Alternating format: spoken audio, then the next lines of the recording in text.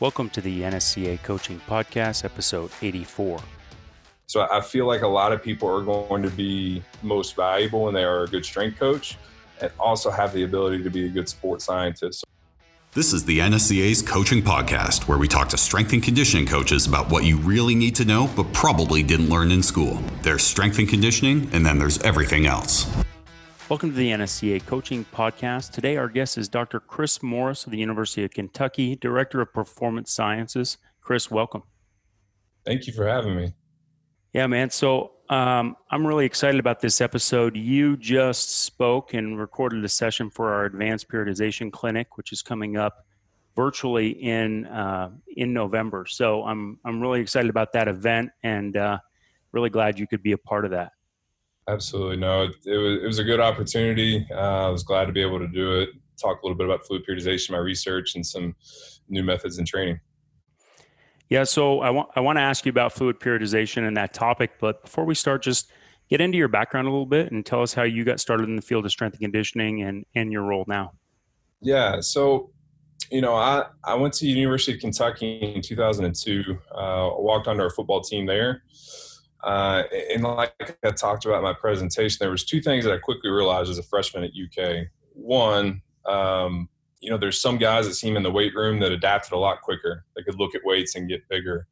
And then two, as someone that got hurt, I got hurt 3 times when I was there. There was guys that no matter what they did, never got hurt, were always, adapting. And then there's guys like me who never could seem to get ahead of the curve. And so right away, I knew that even though we were training the same, there was 2 totally different outcomes. And it really kind of set the foundation for what I would later become fluid periodization in my research. But, after I got done playing football, started my master's program and eventually my PhD. And around that same time, I started my PhD in 2013. Eric Corum and Coach Stoops came from Florida State, which had just adopted Catapult and this new kind of high performance model. And he brought a lot of tools and technology with them. One of them was OmegaWave. And so being a former player, I just happened to kind of walk into the facility one day, introduce myself, said, hey, I'm a PhD student. Would love to help out with anything that you need. And then that's when OmegaWave for me kind of took off in that project, and where I really started to learn about the differences in genetic potential of athletes. And one, started to answer those questions of why did I get hurt versus someone else? And why do some guys seem to excel in the weight room where others don't? The foundational components of why OmegaWave works really kind of led me in that direction. And so that's when I wrote fluid periodization and that dissertation. And then, from there, like I said, it kind of took off my career. I started at the University of Texas the year after I graduated from UK. And then Coach Stoops a year later had called me back and said, they had an opening there, and since I'm from Kentucky, got my PhD at Kentucky, played at Kentucky, family's from Kentucky, I knew it was a great opportunity for me to go back and set up roots there at UK. It's really great that you can put some roots down and you stay at UK all this time, and that's pretty unique for our field. And you have a newborn at home, right? Correct. So had our first child in January 6th. It was 4 weeks early. And, it was funny. We literally got off the plane from our bowl game and we were in the hospital that same night. She didn't come for another 5 days, but I just thought it was funny. She waited to the exact moment when football season was over and she came. So yeah, but it's been a blessing. The quarantine, like I said, a lot of people, for me, I've got to spend more time with my daughter that I may not have otherwise. Yeah, no, I feel the same way with my family. It's been a challenging time for everyone, with a lot of uncertainty, and we didn't know what was coming when this came on. But the one positive has been spending extra time with our families, and I know my kids have really enjoyed that, and that's really great. So absolutely. So what you said, about fluid periodization and your background really kind of triggered that. It kind of brought me back to the Sports Gene with David Epstein talking about high versus low responders to training. Take a minute for our listeners and just explain what fluid periodization is. I think sometimes there's terminology that comes out in our field that may be closely associated with other terms, and you hear it and you just don't know exactly what we're talking about. So could you break that down for us? Right. So, periodization in itself is just a training method that alters loads and intensities to enhance athlete recovery and responsiveness to training. Fluid periodization is basically saying, hey, I have this plan. I've got these sets and these reps programmed, but I'm going to take some sort of objective measure, what we call athlete readiness, to see if my athlete can receive that training load that day. Now, readiness is impacted, by a lot of different things. And so we talk a lot about how stress plays a huge impact on an athlete's ability to recover from day-to-day training. So no matter what we do as strength coaches, we're going to say we're going to squat on Monday, but then we're going to turn around and do a dynamic day 3 days later because that's when super compensation is supposed to occur. The reality is that because you got those high responders and low responders, then you mix in the fact that you might have a high responder but has 3 exams that week, or had just gotten in a fight with a significant other, or a grandparent has passed. The amount of stress makes them a low responder that week, because now the body has to determine which stress they're going to adapt to. And so if you take into consideration the amount of genetic variability that we see between athletes, the amount of external stressors, especially now more than ever in college athletes with social media and academic constraints and financial constraints, you quickly can see that there's no guarantee that supercompensation occurs like it is in the textbook. It's a very nice, pretty picture of we have a stimulus, we have fatigue, we have compensation, and then super comp, and it all occurs within 72 hours. It's a beautiful concept, but in reality, very far from it. And even in the presentation that I gave for you guys, I take it all the way back to where periodization, like the foundation, was even developed in the Soviet Union, and how that came about with Soviet scientists, and how that was a perfect world for training, because these Soviet athletes were told when to wake up, when to eat, when to sleep, and everything was very, very controlled. And we won't even talk about the pharmaceutical potential aids that they had in that. So we developed this training model that hasn't really adapted in 40 years. I mean, it didn't get to the United States until 1980. So the Soviets have had it for 20 plus years because they refused for scientists to collaborate with any other scientists in the world. And so it stayed in that little bubble. And even since 1980, we still have kind of held on to what we've known instead of kind of looking beyond that small little box, even when science has shown us that, maybe this isn't the most optimal way to train.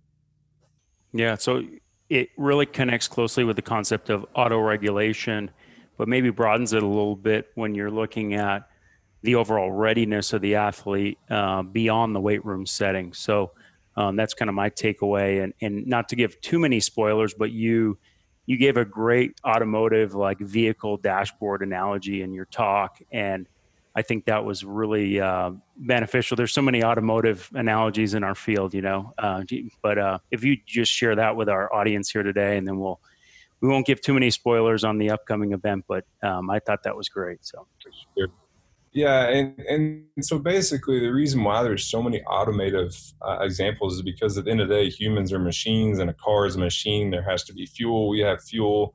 There's a power output. We have power output. So there's a lot of similar components. So I think it's really easy to make those parallels. But in the example that I gave is basically readiness, or having measurements of readiness, gives you a look inside the athletes, under the hood, and what we represent as a dashboard. So we talk about 2 different components, and we'll just talk about what I consider readiness to adapt. So that's your heart rate variability and direct current potential that you can measure. And basically what you're looking at is how much fuel do I have to train today? So if I get in my car and say, all right, I'm at a quarter tank, it's not very full. I'm not going to make it very far. How do I want to spend this quarter tank of gas? Versus, the DC potential, which is representative of the brain, really kind of is the computer or the car that receives all these stimuluses, external to internal, and then adapts to that environment. So if the DC potential is low and the brain's ability to operate what we call functional systems is low, the entire structure of the body, like, if I push in the gas, it might not be as responsive, or if I push in the brake, I might not get that immediate response. And so, there's potential when those delays happen. We'll relate it to running, for example, when, running is such a very closed system. If the DC potential is low, it may open up the door for an overstride or a braking mechanism that is a little bit delayed that may force or cause an injury. I know Landon Evans, the University of Iowa, just released a paper talking about the DC potential was more reflective of injury than maybe heart rate variability. So it just shows the importance of what the brain is. So getting into your car and looking and having a visual representation of what do I have to work with today? Am I able to go, an entire training session to have that fuel for it? And then is the engine, is the brain, is the computer able to handle those type of training sessions?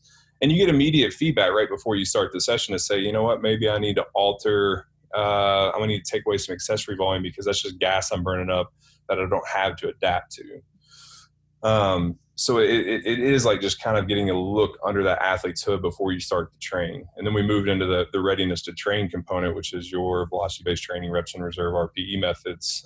So both of those two combined gives you an overall picture of the athlete that day. Yeah, so Advanced Periodization Virtual Clinic will be in November. It's going to be a great event. We're going to have a lot of very high-profile presenters with a lot of experience and a lot of knowledge. So stay tuned for that, and we will be communicating that out to you very soon. Chris, I want to explore some of these emerging sports science professions, and your role at UK is maybe, director of performance sciences. It's a role that maybe wouldn't have been around 20 years ago, but we've seen an upswing of this type of oversight, sports science specific role in the field. Could you tell us what that job description looks like and how your role came about?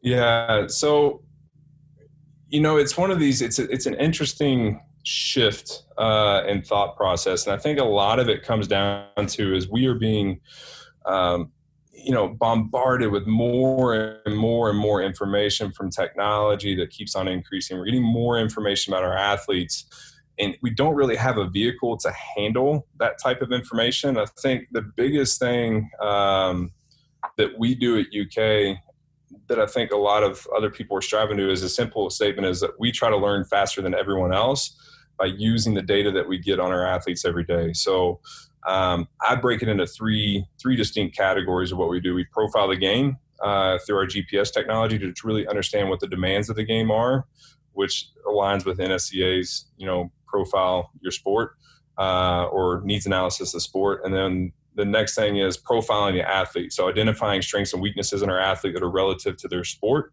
So we use the game demands to determine what our testing protocol is for our athletes. What should this athlete be able to do to handle the demands of the game? And that third component is monitoring the process. So one of the big research questions I have at UK is, what is my average expected growth of the athlete from year 1 to year 2, from year 2 to year 3, year 3 to year 4, right? Because we always talk about our mission statement at UK is to maximize genetic potential. Well, what is genetic potential? And what is genetic potential for that athlete? And how do they progress from year 1 to year 2?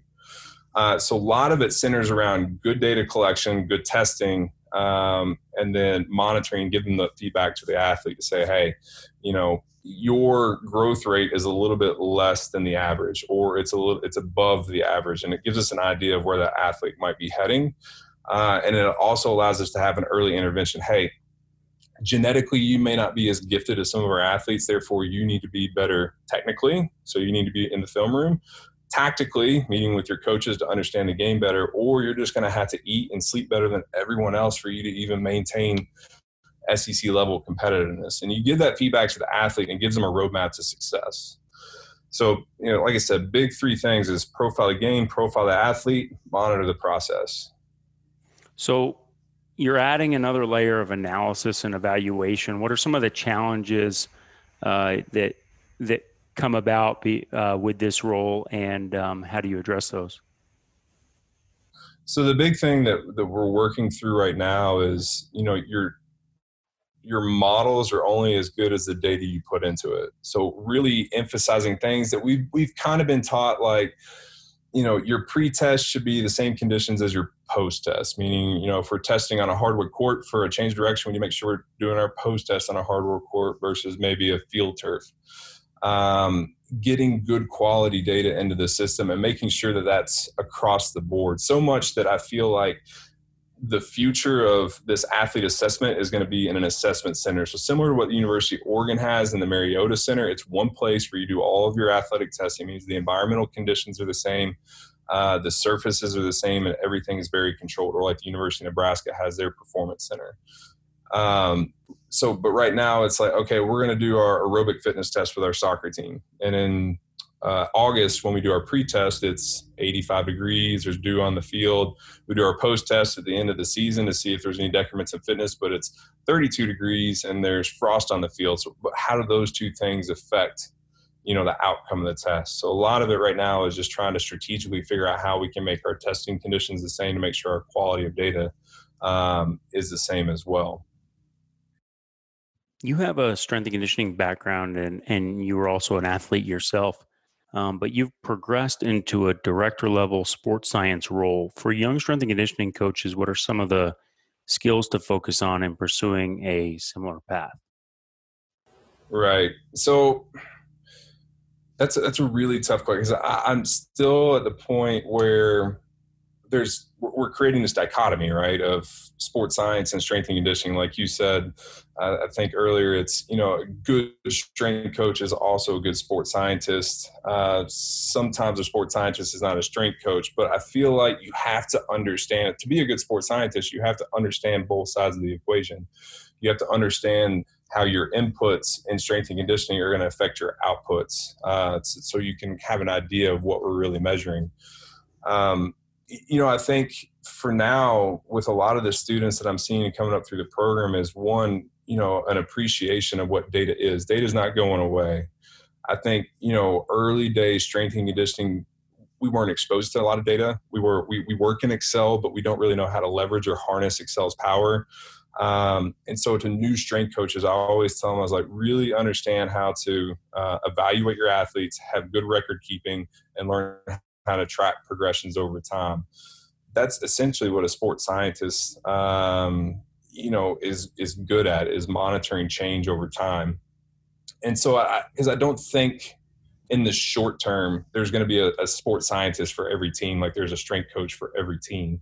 So I feel like a lot of people are going to be most valuable when they are a good strength coach, and also have the ability to be a good sports scientist. So have the ability to use tools that help you understand the demands of the game, like Catapult, or have tools like Omega Wave or HRV Elite, or anything that can measure internal load to understand the athlete's response to these training loads.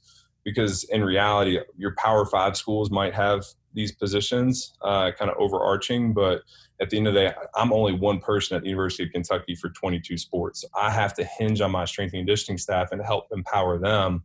Hey, this is Catapult. This is what it does. This is how you run it. This is how you read these reports. This is how you communicate to the coaches. This is how you drive change. And so a lot of what I'm doing is help educating my younger strength and conditioning staff members to take this role on themselves and learn and grow as a professional. So you see it sort of as a pathway. I mean, those young strength coaches could advance into a more senior level role as a sports scientist, or, I think when we get into this field, sometimes we think of that head strength coach role as maybe the pinnacle position. And for many, that's what we want to achieve.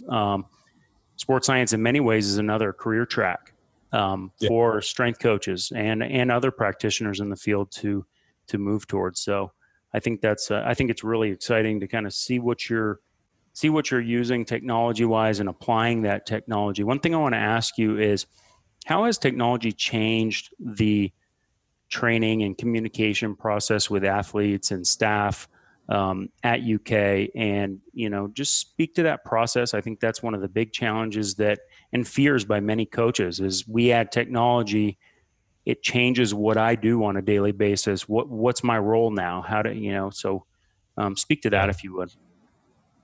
I think anytime that you introduce technology, I think a lot of people make the mistake is they want an intervention without a known outcome, right? So we're going to bring in Catapult and we're going to start looking at loads, but all right, is that a high load? Is that bad? Is that a low? Is this load good? Like, we oftentimes will bring in a piece of tech and we'll say, oh, that's way too high. We need to back it off. Well, we've never collected data. So I think one of the big fears is that, you're going to get this data and it's going to tell you to change right away, when in reality, we won't know what to change until an outcomes occur, like an injury. So for example, working with women's basketball or just a lot of my basketball teams in general, what they do is they have this really big preseason low training load, and then they get into the non-conference games, which also aligns with the back half of the semester, and they start pulling back on load.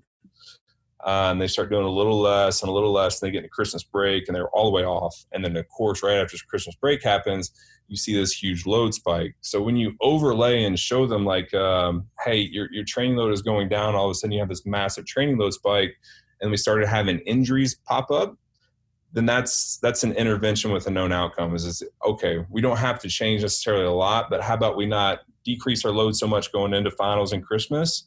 But also more importantly is after Christmas break, we just don't go from 0 to 100 really quick. We kind of bleed them back into it. And what we notice is we have less soft tissue injuries, and we have a better production coming out of the off season. Now, I relate technology like anything. So just for example, have you ever used MyFitnessPal to track your diet? I think technology brings awareness to you. It's like, oh, I didn't know that, that packet of ranch I have in my salad had 40 grams of fat. That makes me consciously now I make a change. Maybe I don't use all of that ranch on my salad. It's just like with training load. It's like, oh, I didn't realize we were training that hard before a game. Maybe I need to pull back. So a lot of times technology brings awareness to our process. Like, I did not know that this had such a huge cost, or I didn't know this had so many calories. And then therefore you can start to see maybe I should pull back before a game or pull back before this happens. So a lot of times data is powerful by just bringing awareness and actually capturing what's actually going on. Yeah, totally agree with that. And you touched on, holiday break and training around periods of inactivity.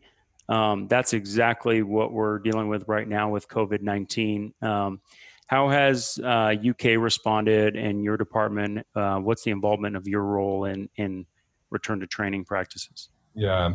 So the good thing is we've got so much historical data, we know where we need to get to. And now that we know what the NCAA has given us a timeline and we kind of know what to expect, we can start progressing loads to make sure we can still meet camp demands. So basically, if I know where I'm going now, I can go back and backtrack and say, okay, these are my load progressions. This is what I can safely increase by. Or is this going to be necessarily, can we safely get there, or do we have to take bigger leaps and be more aggressive? Luckily, with our guys kind of starting to filter in right now, we've got plenty of time before camp starts that we know that we can safely progress our loads back into our normal training camp. It's a little bit more interesting for like our soccer teams who don't necessarily get back until later in the summer, as we're having to say, okay, if they get here on July 15th and they turn around, they start camp on August 1st, the message to them is like, hey, this is what you're going to be required to do when you get to camp, and you're only going to have 2 weeks with us before you get here. Like, you should have, we've programmed these high-speed distances and progressed them week to week to make sure that you meet those. So it's more of like, hey, if you knew your test was 5 miles and you had to get a certain time, as an athlete, you knew that you would work your way up to it. So we give them these loads and explain to them like, hey, if you don't come in prepared for this load, because it's not going to change, then you're putting yourself at risk for injury. And our players really respond well to knowing exactly where they have to get to, and they can see their load progressions because we give them that feedback. That's great. Let's go back to the beginning for you. Who are some of the biggest influences on your coaching style, and who do you read and follow in the field?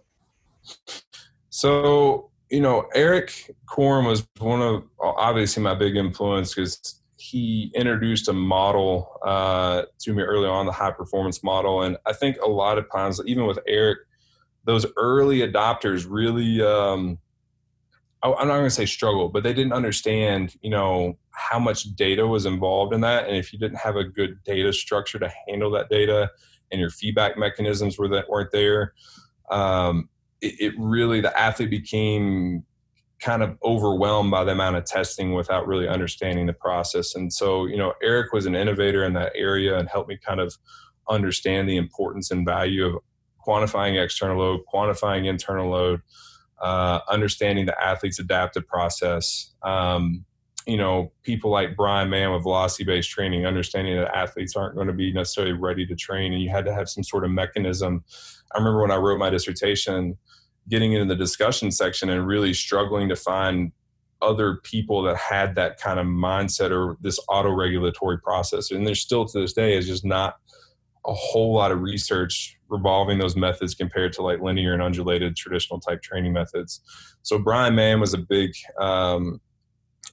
in that process as I kind of wrote my discussion and continue that foundation and fluid periodization. I think a lot of times, like from a scientist perspective, Selye, even though, people can be critical of his work, really his research shows that there's a non-specific stress elicits the same reaction, right? Doesn't matter what the stress is. And I think the global concepts that he established to say, hey, it doesn't matter if it's stress from a test or stress from a training session, it's going to have that same sequential process in the body. And that's where it kind of gave you the idea of athletes have a limited gas tank. And the more stress there is in the athlete, the less gas they have to adapt and train. So I always say from a fundamental standpoint, if I can lower the stress outside the training facility, identify areas in the athlete's life where we can reduce stress, then I can have a higher adaptive response in the weight room.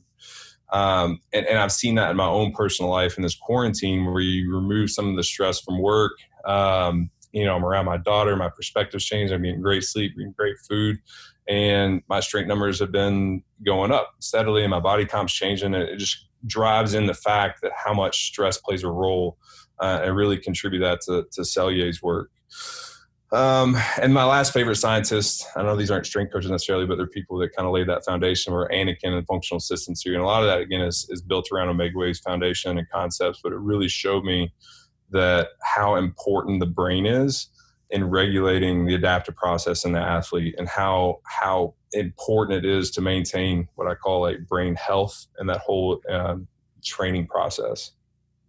So I'll give you the opportunity here to jump into the strength coach side of things. What are some things you love about the strength and conditioning coach profession, and where are some areas that we fall short? So, the reason why I wanted to get into strength and conditioning when I was a master's student to begin with, because I was fascinated with the idea of development, right? You basically have an athlete that's, it's art, right? You have this blank canvas essentially, and then you have the opportunity to mold and change that athlete by the inputs that you put in with the reps and the sets. And because strength coaches spend so much time with the athlete compared to any of the other coaches, you develop a much stronger relationship with the athlete. I think with anyone else in the performance staff, and develop that trust. And you teach them so many lessons other than just how to bench or how to squat or how to clean. It's more like, how do you take care of yourself as a person? How do you be disciplined? How do you hold yourself accountable? All these things that you learn in the weight room that I think set you up for life lessons beyond athletics. It's your workplace. Are you accountable to your work? Are you disciplined to get things done? What's your mindset? How your mindset affects your performance outcomes? From where I'm starting to see kind of, and I think strength coaches in general, I think it comes down to the education that we've gotten in the U.S. has not kept up with how athletics is changing from this data mindset. And I think because even the NSA, we're starting to see that shift in the things that you guys are doing to bring in these sports science, these data-driven concepts into your education system, and really understanding the importance of evaluating the athlete and being able to track that progress over time. I just think that's a product of we've never been exposed to it. So we've lived in this little bubble, right, of I know how to do this, I don't know how to do that. And we kind of fail to see the 30,000-foot view, which I think is what sports science is. It sees the big holistic picture of an athlete, very just instead of like a very small strength, power, speed, etc. Yeah. So you touched on technology there. What's the future of S&C look like for you? So for me, if I could really, we talk about sports science, and I've had conversations before. Right now, it's not really sports science right now. It's more strength science. We're very focused on just like the strength and conditioning science versus sport, because sport entails tactical and technical and mental components, when we're really focused on right now is physical. My long-term goal is one, because we're really good at evaluating physical now. It's really easy to do. Is develop kind of a Madden profile for an athlete to say, okay, what are the key contributors of this athlete physically, technically, tactically, and mental? Because an athlete can compensate in any one of those 4 domains.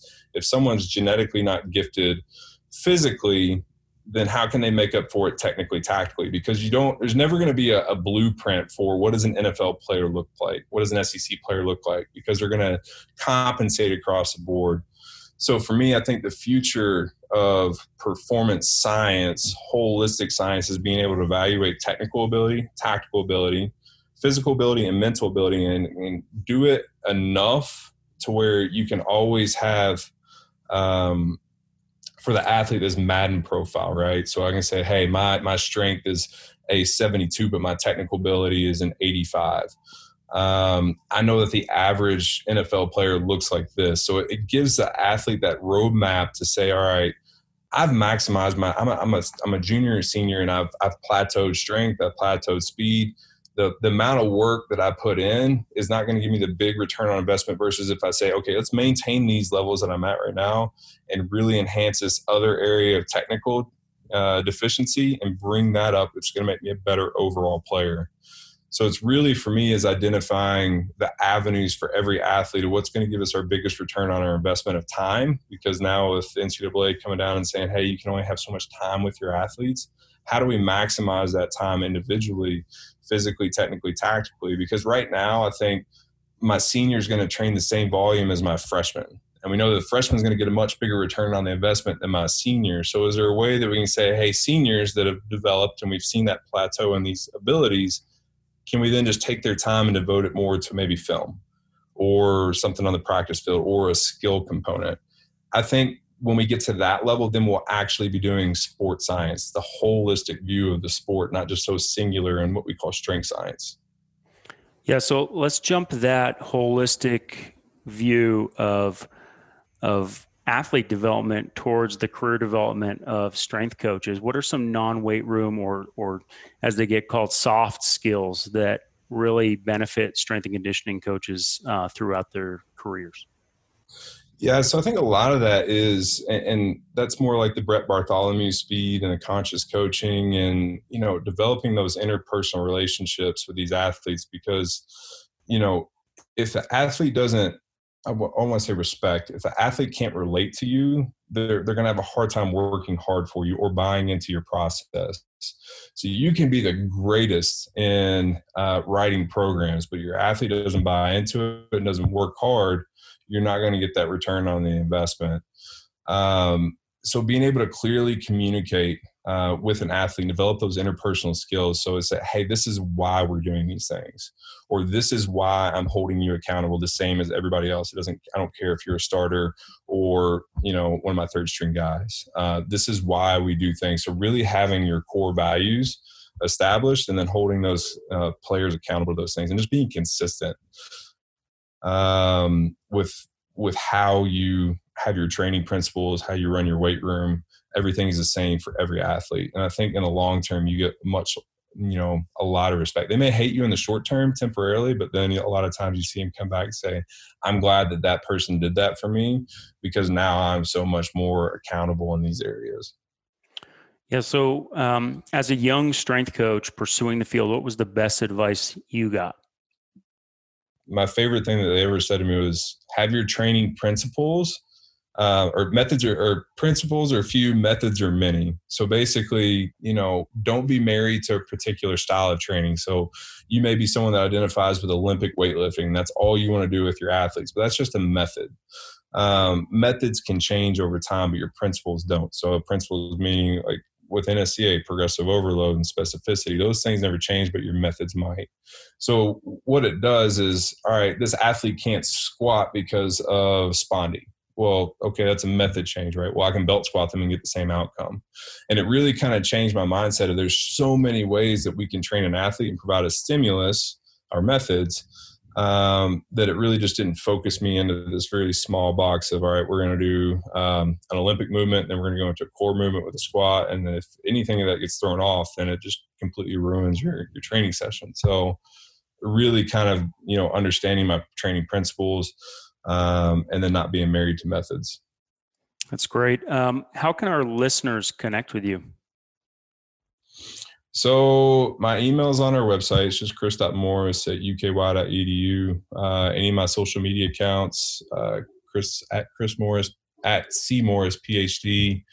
But yeah, email or any of my social media accounts, hit me up on there with any questions or that you might have.